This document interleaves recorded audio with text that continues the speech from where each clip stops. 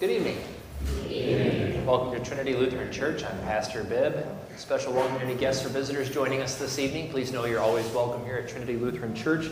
And we are continuing through our midweek series on Lenten catechesis from the Small Catechism. And our emphasis this year is the sacrament of the altar. And as we've come to the second week in our series, we're taking up the question, where is this written?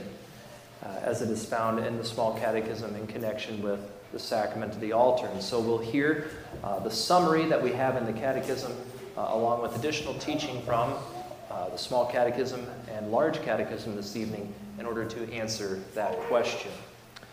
The service is the Order of Vespers as it begins on page 229. We now sing the first hymn. The first reading is from Exodus chapter 12.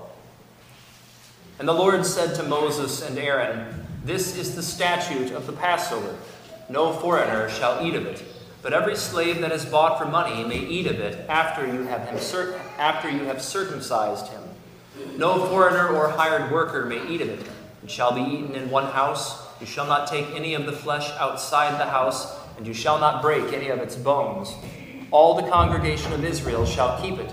If a stranger shall sojourn with you and would keep the Passover to the Lord, let all his males be circumcised. Then he may come near and keep it. He shall be as a native of the land, but no uncircumcised person shall eat of it. There shall be one law for the native and for the stranger who sojourns among you." All the people of Israel did just as the Lord commanded Moses and Aaron, and on that very day the Lord brought the people of Israel out of the land of Egypt by their hosts. O Lord, have mercy on us. Thanks be to God. The second reading is from the Gospel of St. Mark, chapter 14.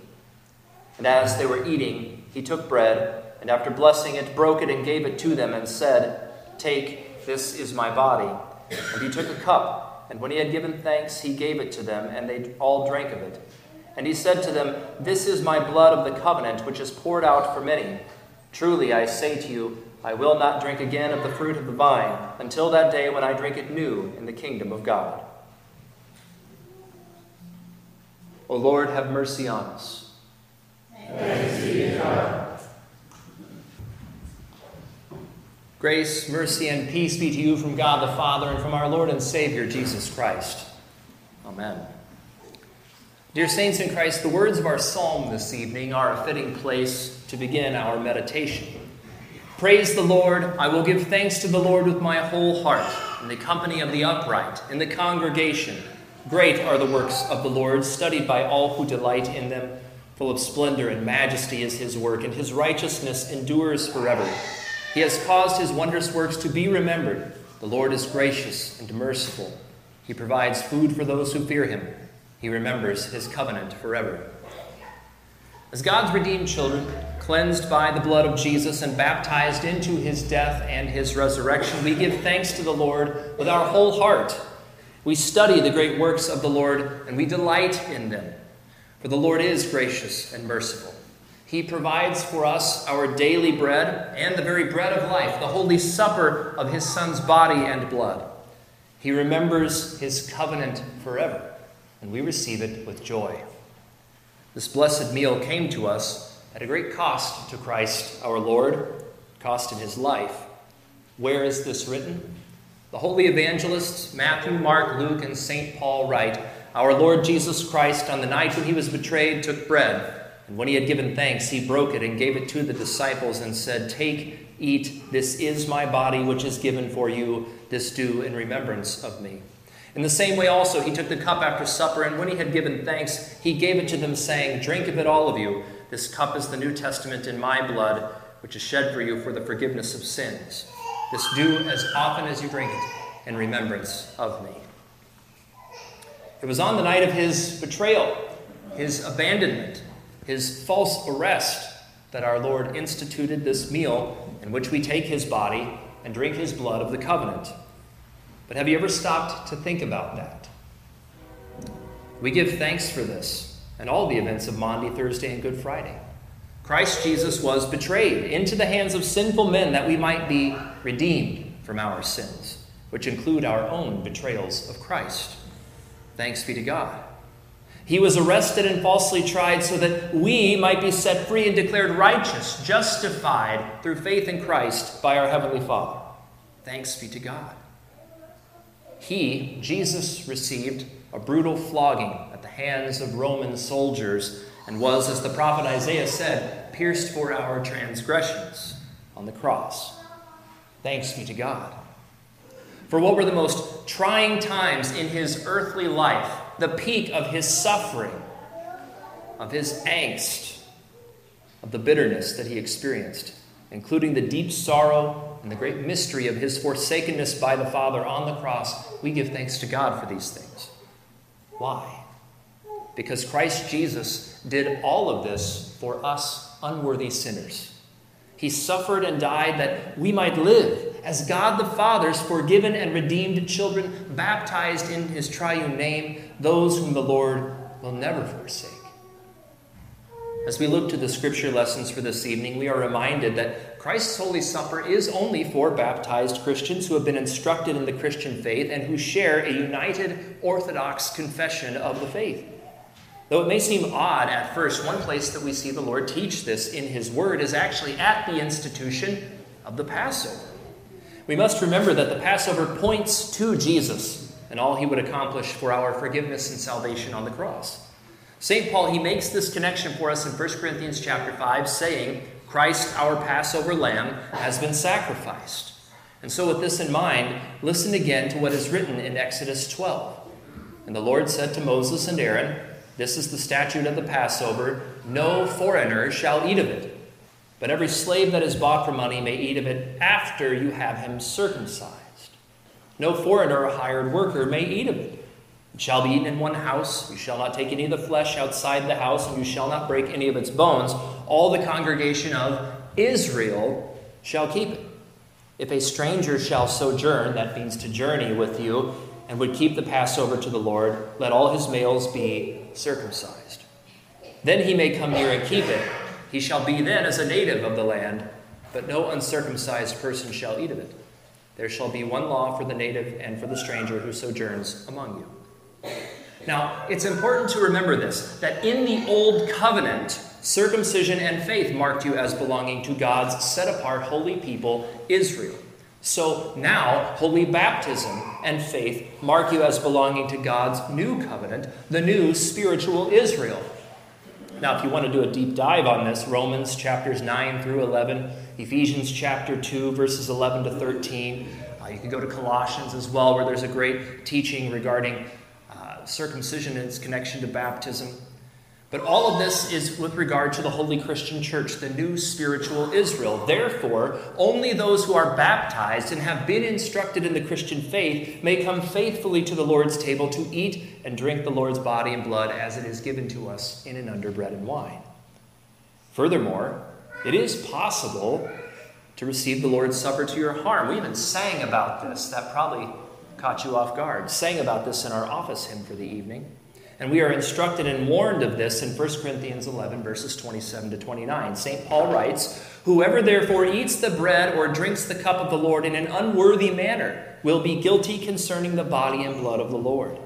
Let a person examine himself then, and so eat of the bread and drink of the cup. For anyone who eats and drinks without discerning the body eats and drinks judgment on himself. Therefore, when you come to the Lord's Supper, you should examine yourself according to Holy Scripture. The guidance is usually that of the Ten Commandments. We are given a helpful guide for this in the small catechism. It is called Christian Questions and Their Answers, and it is found in your hymnal. And so I'll actually have you take out your hymnals and turn to page 329.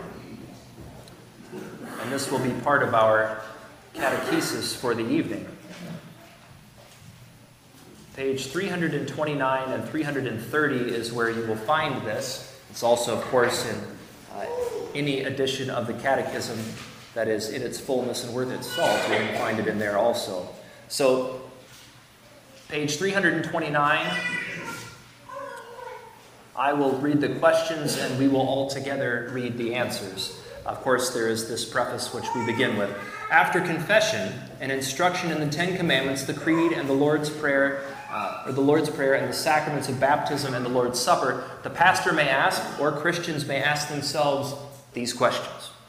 Do you believe that you are a sinner? Yes, I believe that I am a sinner. How do you know this? From the Ten Commandments which I have not kept. Are you sorry for your sins? Yes, I am sorry that I have sinned against God. What have you deserved from God because of your sins? His wrath and displeasure, temporal death and eternal damnation. Do you hope to be saved? Yes, that is my hope. In whom then do you trust? In my dear Lord Jesus Christ. Who is Christ? The Son of God, true God and man. How many gods are there? Only one, but there are three persons, Father, Son, and Holy Spirit. What has Christ done for you that you trust in him? He died for me and shed his blood for me on the cross for the forgiveness of sins. Did the Father also die for you? He did not. The Father is God only, as is the Holy Spirit. But the Son is both true God and true man. He died for me and shed his blood for me. How do you know this? From the Holy Gospel, from the words instituted in the sacrament, and by his body and blood, given me as the pledge in the sacrament. What are the words of institution? Our Lord Jesus Christ, whom I am able to grave, took bread, and when he had given thanks, he broke it and gave it to his disciples and said, "Take, eat, this is my body, which is given for you. This do in remembrance of me." In the same way also he took the cup after supper, and when he had given thanks, he gave it to them, saying, "Drink of it, all of you. This cup is the New Testament in my blood, which is shed for you for the forgiveness of sins. This do as often as you drink it in remembrance of me." Well done. Do you believe then that the true body and blood of Christ are in the sacrament? Yes, I believe it. What convinces you to believe this? The word of Christ, "Take, eat, this is my body. Drink of it, all of you. This is my blood." What should we do when we eat his body and drink his blood, and in this way receive his pledge? We should remember and proclaim his death and the shedding of his blood, as he taught us. This do as often as you drink it in remembrance of me. Why should we remember and proclaim his death? First, so we may learn to believe that no creature can make satisfaction for our sins. Only Christ, true God and man, can do that. Second, so that we may learn to keep or abide our sins and to regard them as their spirits. Third, so we may find joy and comfort in Christ alone, and through faith may be saved. What motivated Christ to die and make full payment for your sins? His great love for his Father and for me as a sinner, as is written in John 14, Romans 5, Galatians 2, and Ephesians 5. Finally, why do you wish to go to the sacrament?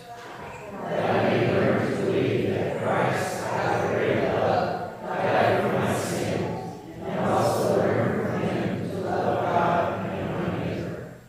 What should admonish and encourage a Christian to receive the sacrament frequently? First, both the command and the promise of Christ the Lord. Second, his own present need, because of which the command is a burden on our faith. And I'll actually stop you right there, to which you're probably relieved as to the length of question 20. But it's interesting as you look at this, especially when we get to question 16, why should we remember and proclaim his death? First, so we may learn to believe. Faith is a continual process. Yes, it is a gift that the Holy Spirit gives in baptism, absolutely, but it is also something that he continues to increase in you as you hear the word and receive his sacrament. And so also then with question 18, why do you wish to go to the sacrament? That I may learn to believe that Christ, out of great love, died for my sin, and also learn from him to love God and love my neighbor, as was mentioned last week, to know him. This is the whole point of catechesis, of learning God's word, of going through the catechism, that you learn to know Christ all the better, and that as you continue to receive his blessed sacrament and receive him, so also you know him all the more, and your faith increases by the power of the Spirit working through that very same word and sacrament. And then also, finally, why do you wish to go to the sacrament? Again, that I may learn to believe that Christ, out of great love, died for me. Now, you're probably wondering why we didn't read question 20 together. It's not just for the length. It's for our purpose, but for our purposes this evening, I thought it would be better to share with you Luther's answer to this question as he writes it in the Large Catechism, which is a collection of sermons on the chief parts of the Catechism. Luther says this, "But suppose you say, what shall I do if I do not feel this need, nor experience hunger and thirst for the sacrament of the altar?" Answer: to those of you whose state of mind is such that you do not feel your need, I can give no better counsel than to tell you to pinch yourselves and see if you're still flesh and blood. If you find that you are, then for your own good turn to St. Paul's epistle to the Galatians, chapter 5, and hear of what sort the fruits of the flesh are. The fruits of the flesh are plain: immorality, impurity, licentiousness, idolatry, sorcery, enmity, strife, jealousy, anger, selfishness, dissension, party spirit, envy, drunkenness, carousing, and the like. So if you cannot feel your need, at least believe the Scripture. Scripture will not lie to you. It knows you better than you do yourself. Yes, St. Paul also concludes in Romans 7:18, I know that nothing good dwells within me, that is, within my flesh. If St. Paul can say that about his flesh, let us not make ourselves out to be any better or holier than he. But that fact that we do not feel our sinfulness shows that our condition is much worse than his, for it is a sign that our flesh is leprous and does not feel anything, even though the disease is raging in us and eating our life away. If sin has deadened you so completely, you better believe the Scripture as it pronounces God's verdict against you. In short, the less you feel your sins and flaws, the more reason you have to go to the sacrament to seek a remedy.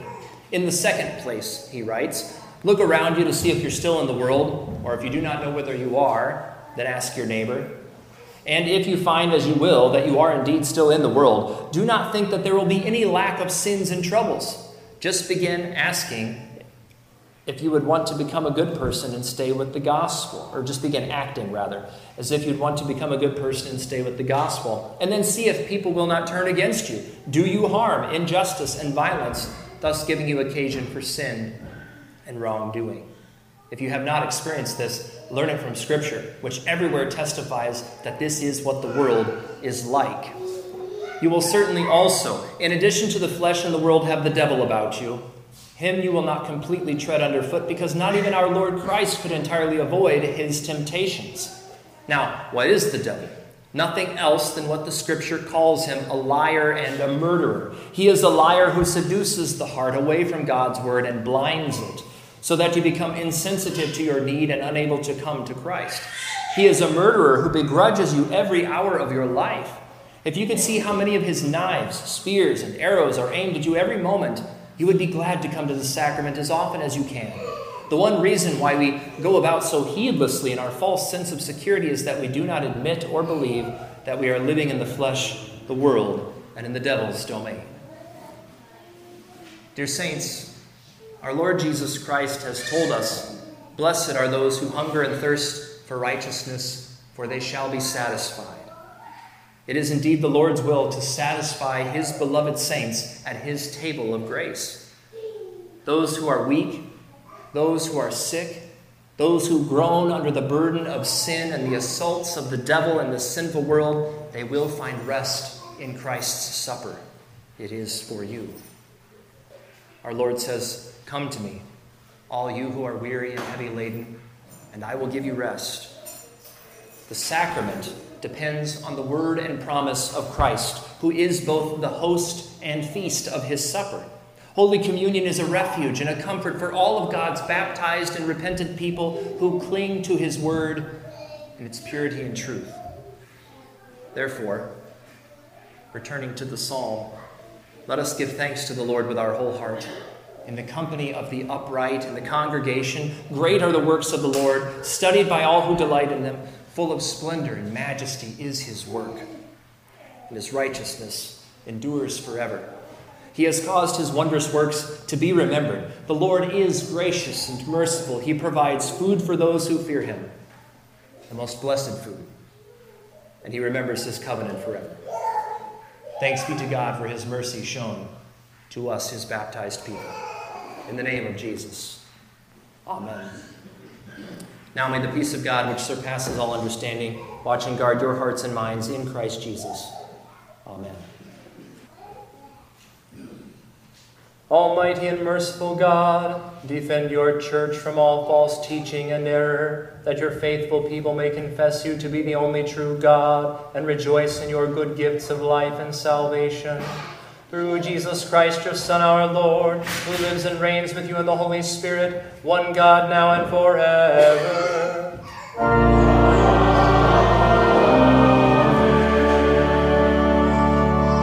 Lord Jesus Christ, giver and perfecter of our faith, we thank you and praise you for continuing among us the preaching of your gospel for our instruction and edification.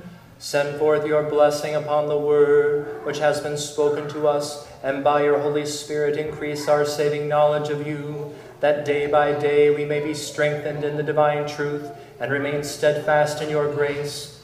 Give us strength to fight the good fight, and by faith to overcome all the temptations of Satan, the flesh, and the world, so that we may finally receive the salvation of our souls. For you live and reign with the Father and the Holy Spirit, one God, now and forever.